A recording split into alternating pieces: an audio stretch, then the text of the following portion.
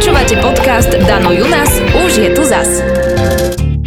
Milí moji stavitelia, takto vás dnes vítam a pozdravujem. Predpokladám, že každý z vás niekedy niečo vo svojom živote staval, prestavoval, budoval a podobne. Preto toto oslovenie. Dnes si povieme niečo o zo stavebníctva. Aspoň takto idem v šlapajach svojho otca, čomu by sa on určite potešil. Zárodok stavebníctva siaha do azda najstaršej minulosti, kedy sa jednoduchí ľudia snažili uspokojiť najnutnejšiu požiadavku svojej existencie. A tou bola výroba praktického obydlia pre základné potreby. Záviselo to však od technických vymožeností našich predkov, ktorí to mali podstatne zložitejšie, ako to máme dnes my.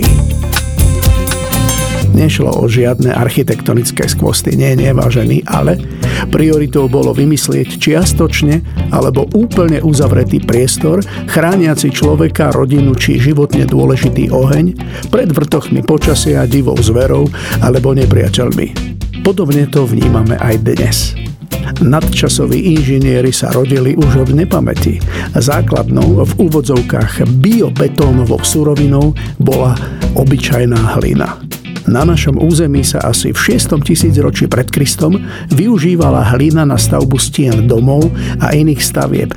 Najčastejšie technikou tzv. Vymazávanie stien. Vedeli ste, že priestory medzi prútím sa ručne vyplnili zmesou blatistej konzistencie, pozostávajúcej z hliny, vody, nasekanej trávy, pliev či kamienkov a nezriedka zvieracím trusom? No, mali to aj s osviežovačom vzduchu. Táto zmes je v archeológii označovaná termínom mazanica. Dnes sa k podobným materiálom, mazaniciam, vraciame. Ako aj ja s touto pesničkou. Je moja prvá v angličtine a nahrali sme ju v roku 1990, čiže má 30 rokov. We dance together, perfect harmony. We are dancing to the music, and you make me lose my mind. We feel the music, dancing cheek to cheek. When the music slowly dies away, you fly into the night. 1, 2, 3, 4, 5, we are together. All these hours that we dance each time means that you are mine. Free like the river free, she walks away into the night. Free like a robin free, she flies away into the night. Free like the river free, we run away into the night. Free like my vision free, with only your love to see my mind, yeah.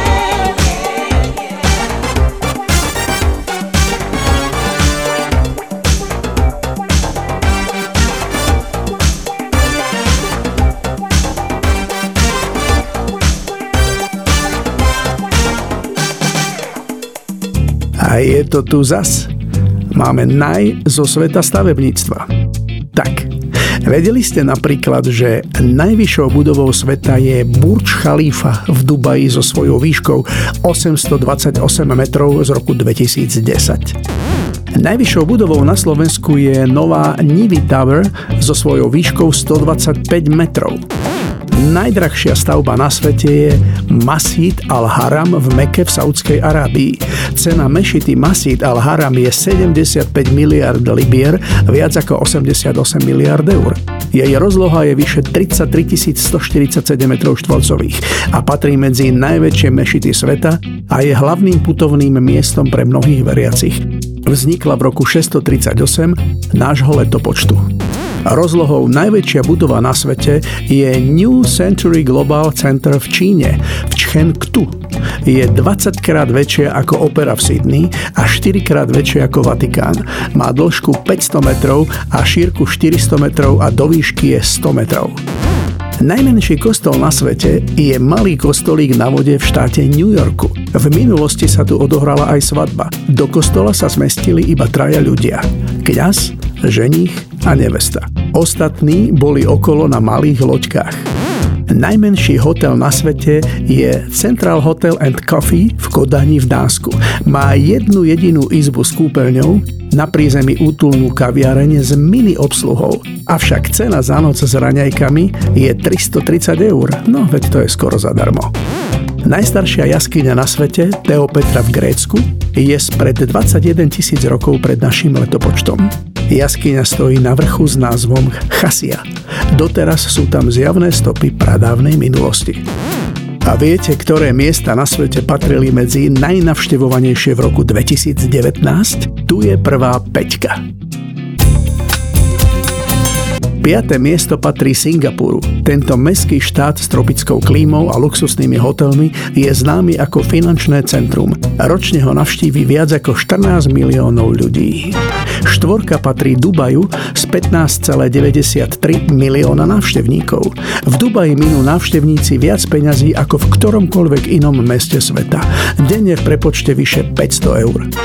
3. miesto má Londýn s 19,09 milióna návštevníkov. Mesto kleslo oproti predošlému roku o 1 priečku.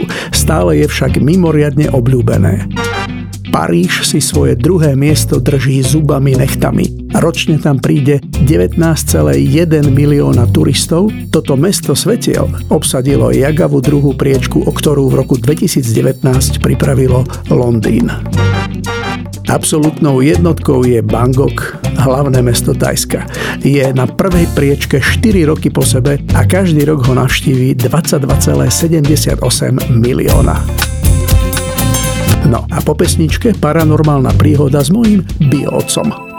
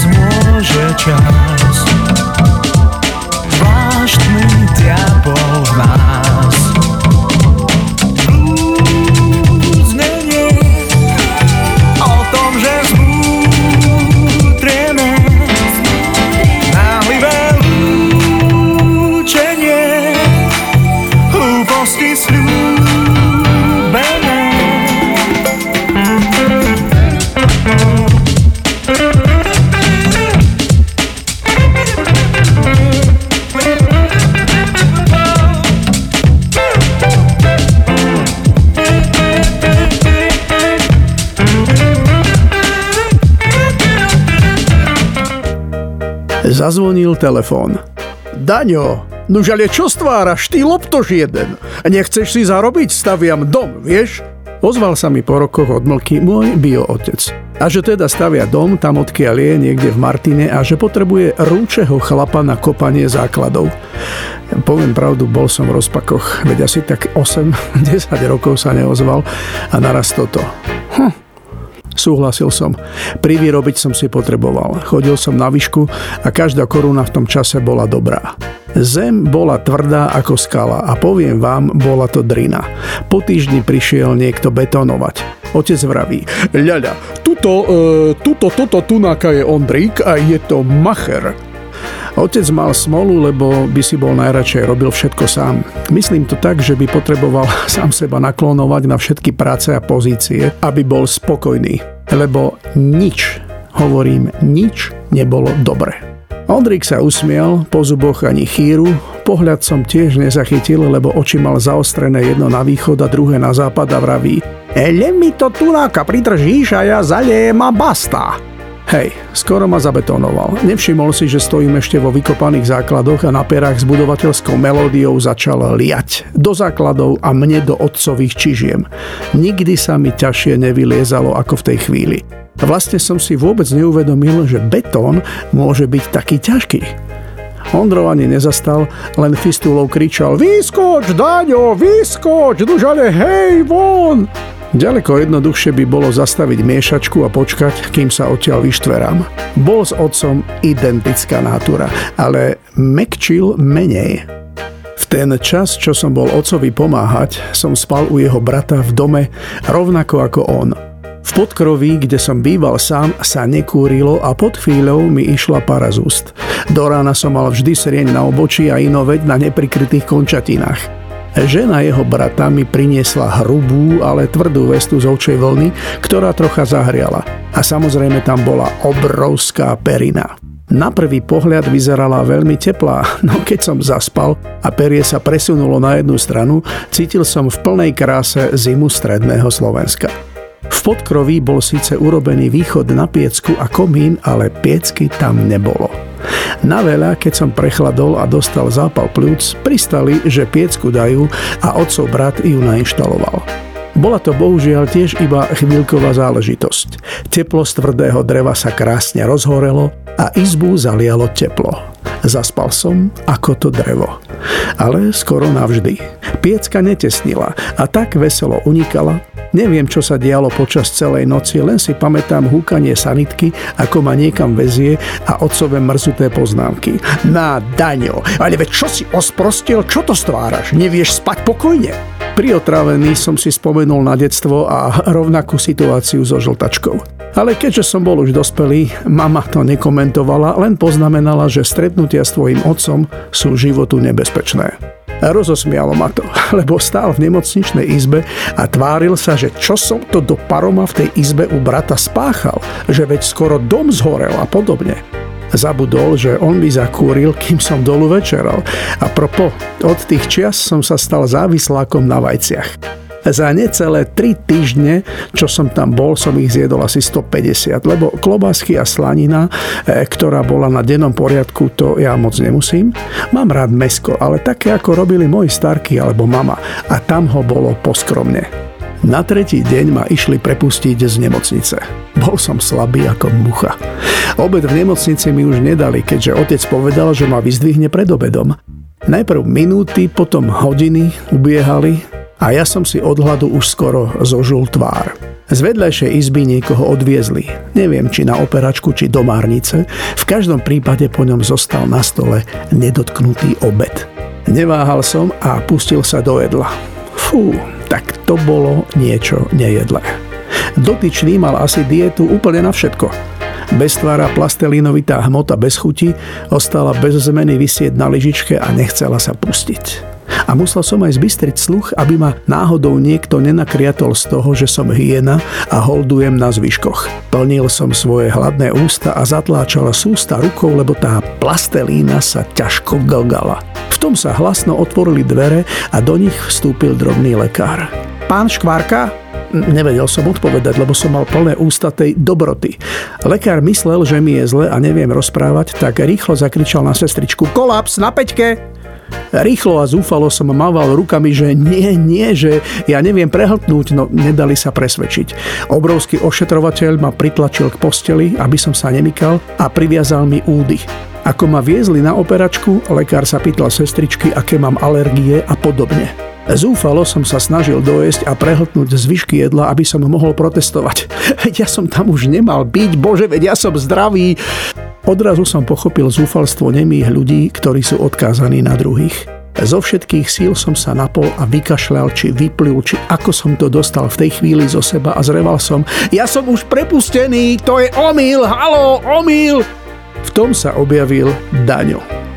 S úsmevom okolo celej hlavy, a že ju mal veľkú, zahrmel: no, hádam, nejdem neskoro. Prišiel o 4:00. Lekár, sklamaný, že operácia nebude, mrzuto odvrkol. Už bolo na čase, skoro sme ho načali. Otec sa chcel ukázať, že prišiel po syna na blízkanou Škodou 120 GLS, tak poprosil, aby ma odviezli na invalidnom vozíku k autu. No, poviem vám, bolo to divné, ale neustúpil. A že vraj mám od detstva podlomené zdravie a basta. Aj tam dal prehlasované E. Už som sedel v aute, keď som počul, ako ošetrujúci lekár povedal otcovi, že ešte pár dní potrebujem kľud. Otec sa lišiacky usmial a povedal: hej, bude mať kľud, Daňo jeden, na čerstvom vzduchu. A už ma ťahal na pánske domov. Auto spokojne priadlo a vyrazili sme od nemocnice. Mesto sme prešli bez problémov, veď v tej dobe bolo aut podstatne menej ako dnes. Pomaly sa zvečerievalo. Vyšli sme na hlavnú. Kontrolka na benzín svietila a ležala úplne dolu, ale otec povedal: domov dôjdeme, Daňo. Nebudem predsa kupovať predražený benzín. V tých časoch sa ľudia pracujúci na družstve, ako jeho brat, vedeli dostať k benzínu za troška lepšiu cenu. A tak si asi povedal, že natankuje na druhý deň u brata na družstve. Ušetril by na nádrži asi 10 korún, čo je dnešných 33 centov. Auto sa po chvíli zakuckalo. Odgrglo si, dvakrát na prázdno zalapalo po dychu a skapalo. Je Betty hrob zhoretý na žale, čo sa do frasa? Otec vyšiel do zimy a otvoril motor. Ten sa na neho mlčky pozeral. Kurva, nužaľ je do pekla, čo sa... Pokračoval v nadávkach čistou slovenčinou. Určite by v škole dostal zo slovenčiny za 1. Ešte zaklial, keď si udrel kotník, ako kopol do kolesa, ale už pochopil, auto vypovedalo poslušnosť. Ja som vedel, že on vie, že došiel benzín. Doplatil na svoju šetrnosť, lebo chcel ušetriť pár korún. V duchu som sa zabával, ale iba do chvíle, kým nezavelil. Nužale, Daňo, nie je ti hanba len tak v aute sedieť, marš von! Smiech ma načisto prešiel. K jeho bratovi domov bolo dobrých 15 kilometrov a to ešte kus lesom. Fakt som bol slabý a s námahou som zatlačil do auta. Ani sa nepohlo. Na kurva, bem ti aniela z horetieho, čo je? Nevládzeš, Daňo?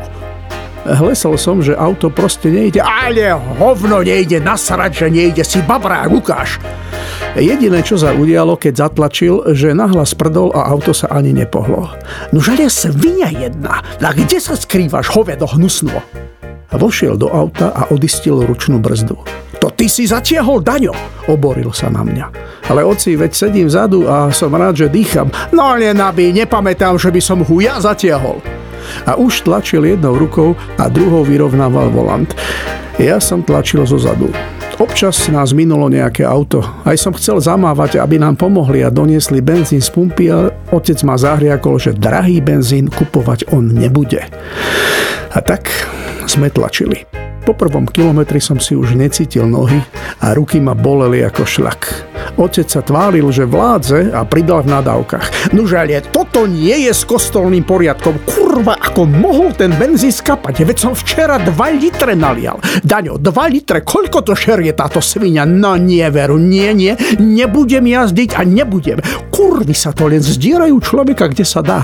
Oci, prerušil som ho v jeho monologu. Ide vojenské auto, možno nás potiahne. Nečakal som na odpoveď, vošiel do cesty a zamával autu, aby zastavilo. Zastavilo. Iba, že by ma bolo prešlo. Z auta vyskočil po zuby ozbrojený vojak, druhý, tretí, štvrtý. Namierili na nás a že čo chceme, prečo ich zastavujeme, že oni sú pohotovostná jednotka, idú na zásah. Aký zásah? Pýtal som sa v duchu.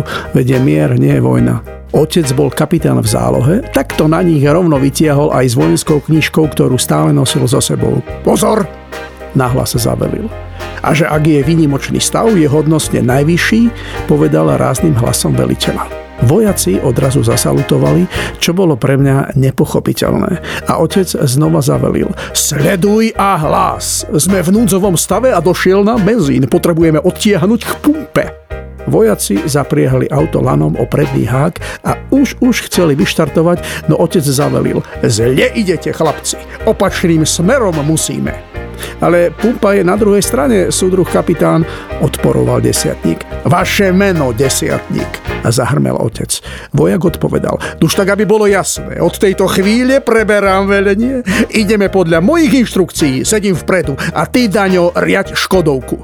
Vojaci naskákali do svojho gazíku k otcovi, ktorý medzi tým zaujal miesto vpredu a pohli sme sa. Šoférovať auto, ktoré ťahalo stále doľava, nebolo jednoduché, ale zvládol som to. Asi o 20 minút sme pristáli pred domom. Otec vystúpil a rozdal rozkazy, ako sa majú vrátiť na vojenský útvar a podať hlásenie svojmu nadriadenému.